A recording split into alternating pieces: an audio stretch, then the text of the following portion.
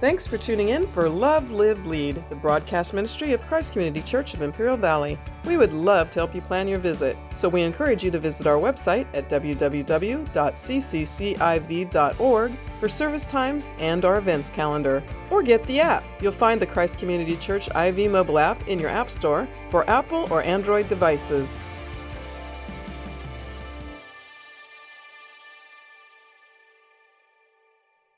If they offered up this sacrifice, and now you're talking about the people that came out of Egypt. You're talking about the people that knew Yahweh and saw the miracles, the Red Sea crossing, the manna from heaven, the water from the rock. You're talking about people that saw the most incredible things of God. How far does this thing go? Because once the conscience is seared, there's no end. I'm telling you right now, it's pedal to the metal, no brake lights in sight. And that's what happened. And look, they go deep into slaughter. They go deep into slaughter. It's kind of like, there's a swimming pool and it's ice cold. And you step on the first step there and it's cold, right? At first, then you go the second step and it's cold, but you get used to that. You get used to that. Then you go into the third step and you get used to that too. You stand there for a minute and like, man, my legs are numb anyway, and I lost my feeling. Then they get into the shallow end, and they're wading waist deep, and no longer that cold water is stinging them anymore. And then they're into the deep end. They're totally submerged in it.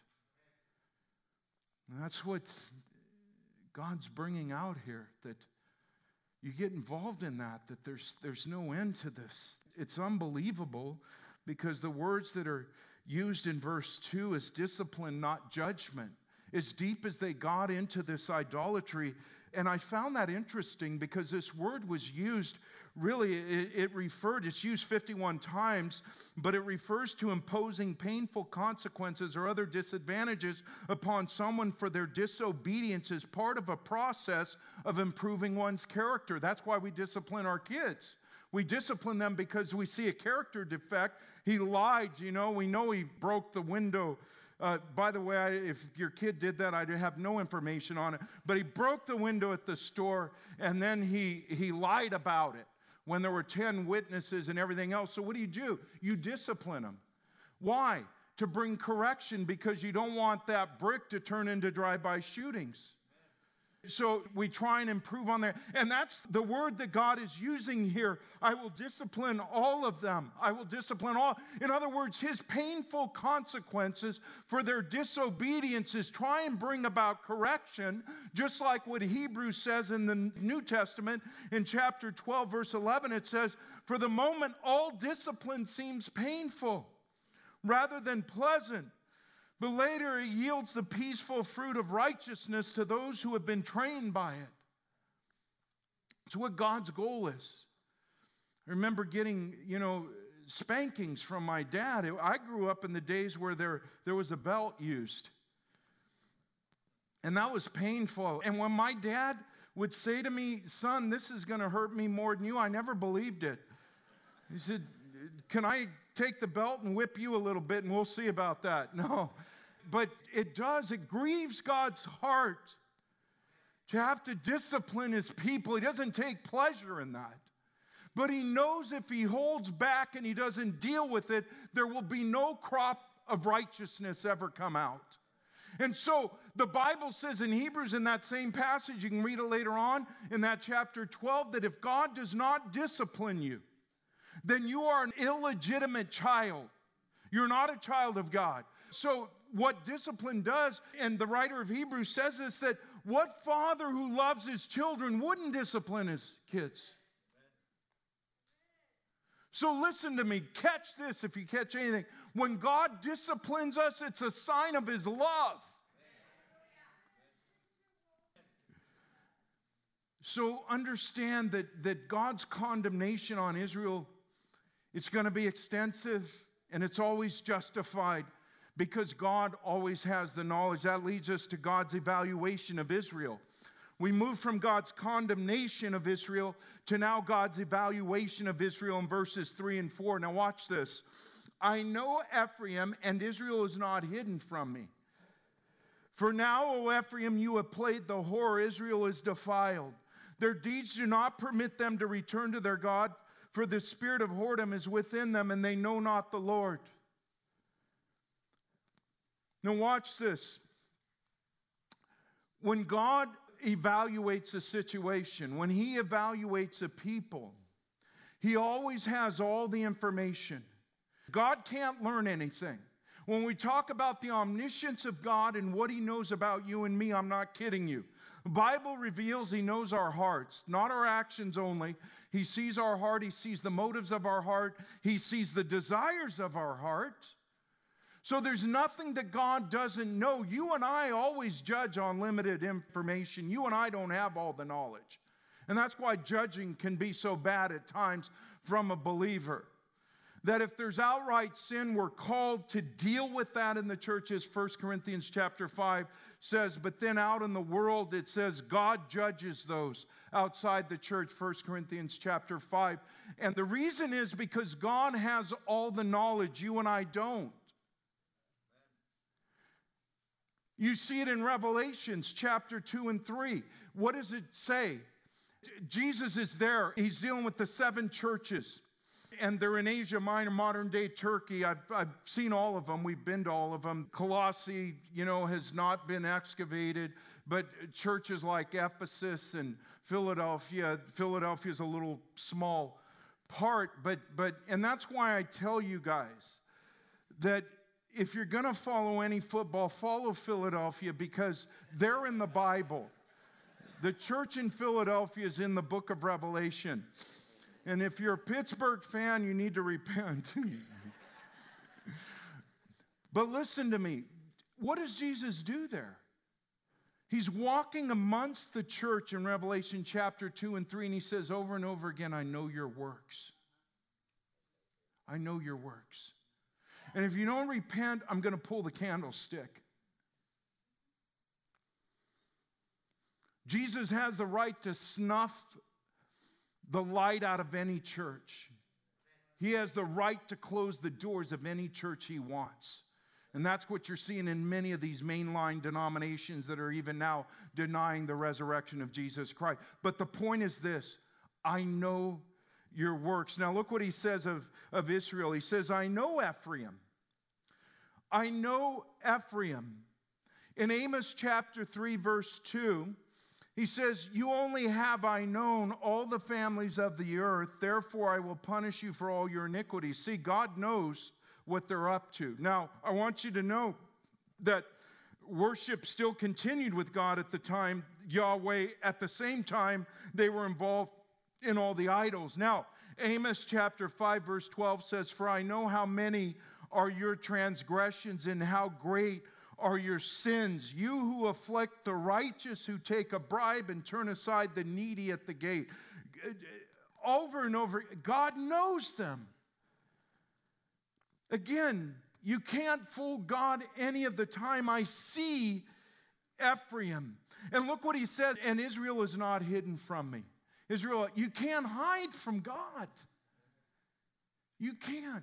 You can't hide in a church. You can't hide in a monastery. You can't even hide in the mountains. In fact, Hebrews chapter 4 says this in verse 13, and no creature is hidden from His sight, but all are naked and exposed to the eyes of Him to whom we must give an account. That's Hebrews 4. Thank God for His discipline, amen? Ephraim, I know you, and Israel is not hidden from me. So what do you mean, God? What's your evaluation then if we're exposed before you? Here's what He says, for now, O Ephraim, you have played the whore. Israel is defiled. That's His evaluation.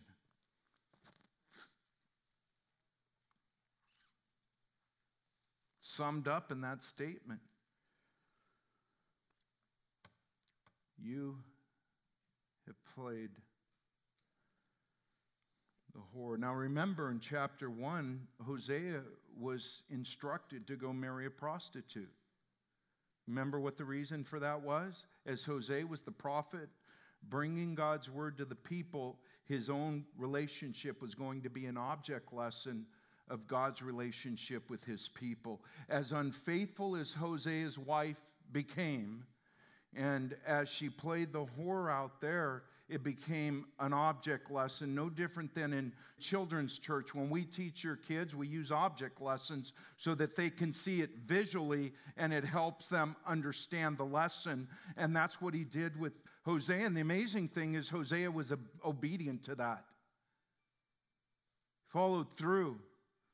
And here he is giving this word here in chapter 5, Israel, you've played the whore. God's evaluation of Israel is accurate because he sees their heart. When God sent Samuel to go anoint David as king, when he went over there to David's household, right? His father Jesse was there and all of the brothers were there. And God says something interesting to Samuel. Here's what he says to Samuel. In 1 Samuel 16:7, he says, "But the Lord said to Samuel, do not look on his appearance or on the height of his stature, because I have rejected him. For the Lord sees not as man sees. Man looks on the outward appearance, but the Lord looks on the heart." See, do we not live in a culture where we're like enthralled with the way people look? I mean, because we are into so much outward appearances, but God isn't. God's more into the heart. And it's for everybody's good, really. For those who come to repentance, it's a beautiful thing. For those who are going to fall under judgment, it's a horrible thing to come to that understanding. And that's why Jonathan Edwards was saying his holy omniscience is one of the attributes that men that are running from God hate. And the problem in the New Testament, when Jesus was bringing, right, he's the Word incarnate, he's bringing the Word to the people there. And who was his biggest problems with? Who were his biggest arguments were? It was the religious leaders. Now, the religious leaders looked beautiful. They said all the right things. They did all the right things. People would look at them and say, man, how pious are they? You know, they're the ones that are, man, and they controlled the people, and it upset Jesus. And in chapter 23 of Matthew, Jesus says, "Woe to you, scribes and Pharisees, hypocrites, for you are like whitewashed tombs." Now notice his terminology there.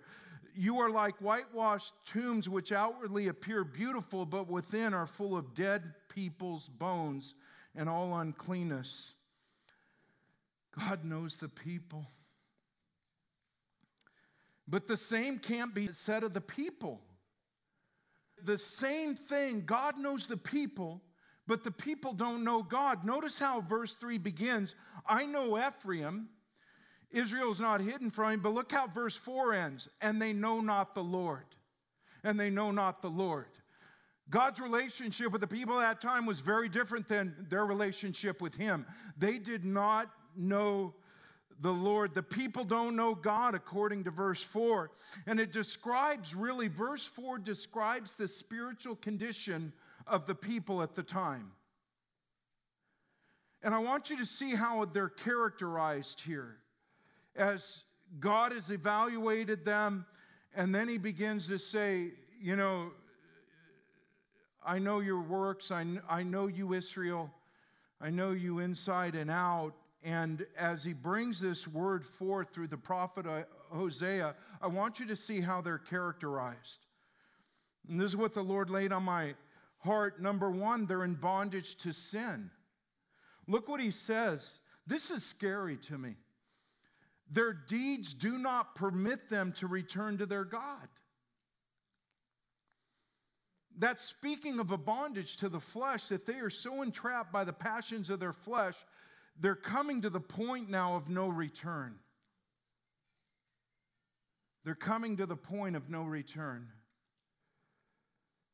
Bondage totally, their deeds do not permit them to return to their God. The people are so enslaved by their deeds. Notice that, by their deeds. You remember what Jesus said in John chapter 3, verse 19? He said, "And this is the condemnation, that the light has come into the world, and the men loved darkness rather than light, because their deeds were evil." Their bondage is like quicksand. That I don't know if you've ever seen a video. I saw a video once of how people get out of quicksand. I don't know why we don't have quicksand in the valley, but I thought, man, you know, if I ever fall into quicksand, I want to know how to get out. So I watched the video, and it said the guy's there, he's in the quicksand, and he's up to his waist, and he's showing you, and he had cattle too. He said, I hope none of my cows fall into this. And he sinks up to his waist, but he's starting to get out, and he said something interesting to me. He said, when you're getting out of quicksand, the more you move, the more entrapped you become. You have to use these little movements. It's got to be meticulous in order to get out, because most people will panic and they'll start to, no, I don't want to fear you. There's no quicksand around here, but there isn't. But if you're ever hunting in Africa or something, this may become beneficial to you. Remember, Pastor Walt told you how to get out of quicksand. So they're there, and the more you move and you panic, which was what people do, the more they sink. And that's where these people are with their deeds. They're in full-blown sin right now, and the more they move, when they wake up in the morning, their minds are set on sin, their deeds are set, they have no control. And that's why when Jesus came in Luke 4, his first sermon, right, in his hometown, Nazareth, he said, the Lord has anointed me to preach the gospel, and to some of those people was the captives. Those were captives. See, you're going to be enslaved to your flesh until Jesus delivers you. You will be enslaved all your life to one thing or another until Jesus brings. Some people are enslaved to their reputation. They're so enslaved to their reputation, they won't do the right thing because they're worried about what other people will think. They're enslaved to people-pleasing and things like that. Until you come to Christ and find your identity in Jesus, you're not going to be delivered. So number one, they're in bondage to sin, but number two, their heart is evil. Look at verse 4 again. It says, for the spirit of whoredom is within them. You know what that means? Their hearts are evil and their hearts are wicked, and that's where the problem lies. It is a depravity of the heart. Everything we do originates out of the heart. You need to understand that. That's why you have to be careful of what you expose your mind to. That's why you have to be careful to what you watch. That's why you got to be careful, young people, to the music you listen to. Because that just builds the evilness and the depravity of the heart evermore. What bad can come out of music? We'll talk to some of the testimonies out of people in new creations and see how their lives started. And sometimes it was just the bands they were following and the songs that they were singing. New York mayor, I think, came out and said he wanted to ban rap music because they're finally seeing the connection between gangster rap and the killing of police officers. But their heart's evil, and Jesus said that everything we do comes out of the heart. Mark chapter 7, verses 20 to 23, and he said, what comes out of a person is what defiles him. For from within, out of the heart of man come evil thoughts, sexual immorality, theft, murder, adultery, coveting, wickedness, deceit, sensuality, envy, slander, pride, foolishness. All these evil things come from within, and they defile a person. You need to be born again. Otherwise, your heart is still depraved. You may be a nice person, but God says it's evil. God even goes a step further and says you're actually an enemy of God in Romans chapter 5. You could be a nice and cordial enemy, but nevertheless you're an enemy of God. Born again, and that's why it's the only way to heaven. Other religions focus on the external and the things that you're supposed to do to try and gain access to that deity or gain a face in front of that deity. But God says, no, you need to place your faith and trust in the way I provided. And at that moment, a person is born again. You know what happens then? That heart where murderers and covetousness and lies and sensuality and all that stuff, it's now born again. And now righteousness begins to flow from your heart instead of the wickedness and the evilness. So they can't even know God right now. They're enslaved to the flesh. They're in bondage to the flesh. Their hearts are evil. But then the other thing is their self-deception. Look at this at the end of 4. It says, and they know not the Lord. Now, the reason why I say self-deception is because they think they know the Lord. As we read further down into Hosea, they're still offering sacrifices. They're honoring the festivals. They're doing all these things, religious things, and they think they're okay with God. But it's self-deception. See, we don't know God because of the religious things we do. We do the religious things because we know God. And that's putting the cart before the horse. If you've never come to Christ, your church attendance will continue to be a waste. You're under self-deception. If you're not there with God, listen to me. If you're not there with God, it's not because He's withholding. It's because you're withholding. And oftentimes it falls into self-deception where we hear the Word of God. I own a Bible. It sits at my house. I do this, do that. I give to the church. I volunteer at the soup kitchen with a mission. I volunteer at the food giveaway we do during the week and all of that stuff. And that could be self-deception if you don't know Jesus. Self-deception. And even James said this, and he was the apostle in your face. He was the half-brother of Jesus. In James chapter 1, verses 22 to 25, he says, but be doers of the word, not hearers only, deceiving yourselves. For if anyone is a hearer of the word, not a doer, he is like a man who looks intently at his natural face in a mirror. For he looks at himself and goes away and at once forgets what he was like. But the one who looks into the perfect law, the law of liberty, and perseveres, being no hearer who forgets, but a doer who acts, he will be blessed in his doing. So our standard is obedience to the Word of God. The Word of God. The last thing I want to bring up is God's resignation of Israel.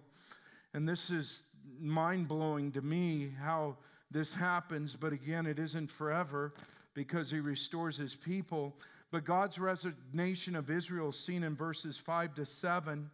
And He says, the pride of Israel testifies to His face. Israel and Ephraim shall stumble in His guilt. Judah also shall stumble with them. With their flocks and herds they shall go to seek the Lord, but they will not find Him. He is withdrawn from them.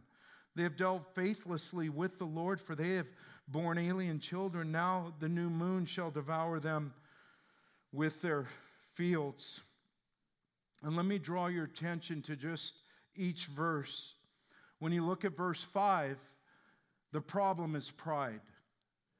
Look what he says, the pride of Israel tested. Don't you find that interesting, the way that's worded? The pride testifies against Israel. So look at this. When somebody, even a murderer, has a right to face their accuser, right?